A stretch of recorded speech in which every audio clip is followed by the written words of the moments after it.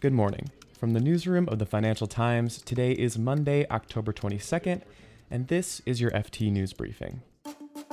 Today, we'll be looking at the rising tensions between Russia and the US over a nuclear treaty. Then, we'll hear about a tie-up to create one of the world's largest auto components makers. And finally, we'll take you to Saudi Arabia, where there's a battle to salvage the Crown Prince's summit. I'm Eric Krupke, and here's the news you need to start your day. First, to the United States, where over the weekend, President Donald Trump said the U.S. will pull out of a nuclear arms agreement with Russia. On Saturday, the president said he'd pull the U.S. out of the Intermediate Nuclear Forces Treaty. It was signed in 1987 by Ronald Reagan and Mikhail Gorbachev to help end the Cold War. The two leaders agreed to ban all conventional and nuclear missiles with ranges between 500 and 5,500 kilometers. The goal was to make sure the Soviet Union's missile programs wouldn't threaten European capitals. The US has claimed for the past decade that a number of new Russian missiles are in violation of the treaty, but Russia has denied that. And President Trump said that's why the US will pull out. We're the ones that have stayed in the agreement, and we've honored the agreement, but Russia has not, unfortunately, honored the agreement. So we're going to terminate the agreement. We're going to pull out. U.S. National Security Advisor John Bolton landed in Moscow yesterday for 2 days of meetings, and Russia hit back over the threat of withdrawal. Officials called it a, quote, very dangerous step. President Trump said the U.S. would consider capping its nuclear development program if it could make a new arrangement, including one with China, but some fear this withdrawal might mean other nuclear pacts could fall apart. And in the auto industry, the FT reports that Fiat Chrysler Automobiles is expected to announce today that it's selling component maker Magneti Marelli for 6.2 billion euros. A rival parts maker, Calsonic Kensei, will buy the company. Calsonic Kensei is owned by global investment fund KKR. The combination of Magneti and Calsonic Kensei will create one of the world's largest components manufacturers, with a combined revenue of $17 billion. It's the latest in a series of buy and build deals by private equity groups that allow them to bulk up companies before selling them off. And now to Saudi Arabia, where over the weekend the kingdom said that journalist Jamal Khashoggi died in a fistfight in the Saudi consulate in Istanbul. It's the first time the kingdom has admitted the journalist is dead. Until now, they've said he left the consulate. Riyadh said 18 Saudis have been arrested related to the incident, and 2 senior officials close to the Crown Prince Mohammed bin Salman have been dismissed. The kingdom is adamant that the prince knew nothing about the murder.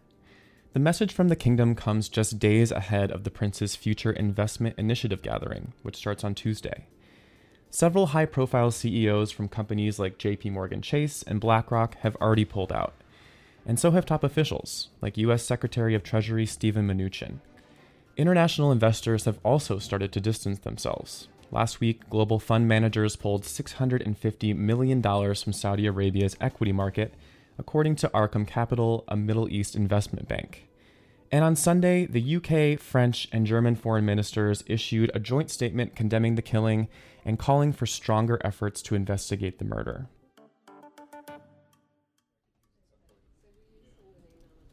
And here's something you might want to know more about. Last week, Italy released its proposed budget for next year, a budget that was supposed to be the budget of change from a new coalition government. The proposal included a basic income for poor Italians and a lowering of the retirement age. But it also increased the deficit to well over EU mandates. Members of the European Commission have said they're concerned about the country's economy, and Italy is expected to respond today. Italy already has the second largest debt to GDP ratio in Europe, and its economy still hasn't fully recovered from the financial crisis.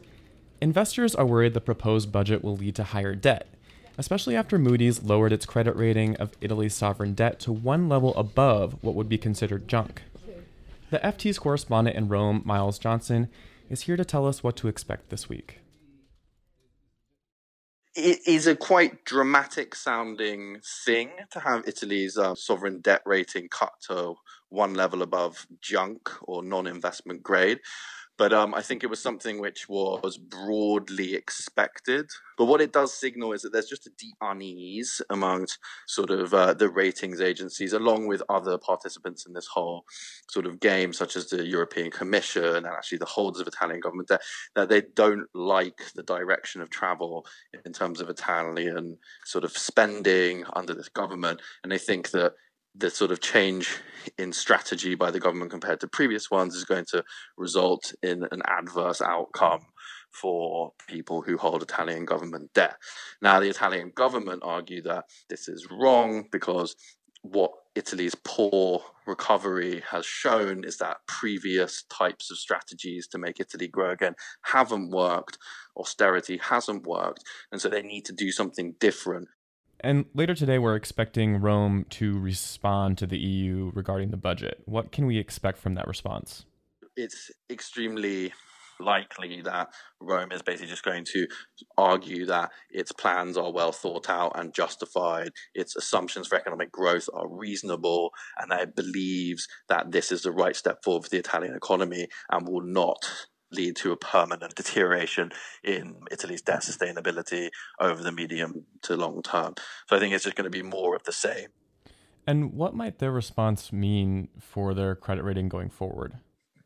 It's probably today not going to be so significant because I think it's already expected that the government is going to effectively stick to its existing path. But I think it may set the tone for a decision by another major ratings agency, Standard & Poor's, S&P, which is due on Friday night. It's kind of expected by the market that S&P will issue a sort of negative outlook for Italian government debt, which is generally the precursor to a potential downgrade. And if the ratings agencies do issue a junk rating on the country's debt, what can we expect to happen? At the moment, that's not on the cards, but people are starting to worry about that because of the recent actions by the ratings agencies. Basically, in short, a lot of the people who invest in this debt on behalf of pension funds and endowments and other types of savings institutions, they actually are not allowed to hold debt which is not rated as investment grade or debt which is rated as junk in their portfolios. And so in a sort of extreme hypothetical situation, you'd have a lot of the investor base who are holding Italian debt and buying Italian debt at auctions, which the Italian government needs to refinance, roll over its large pile of debt. They would no longer be able to participate, and Italian borrowing costs would sharply increase, and that could precipitate a pretty severe kind of financial problem for Italy going forward. You can read about all of these stories and more at FT.com. This has been your daily FT News Briefing. Make sure you check back tomorrow for all the latest business and politics news.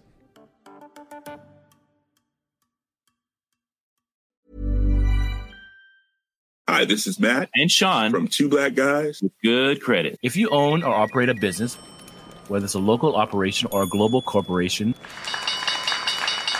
partnering with Bank of America could be your smartest move.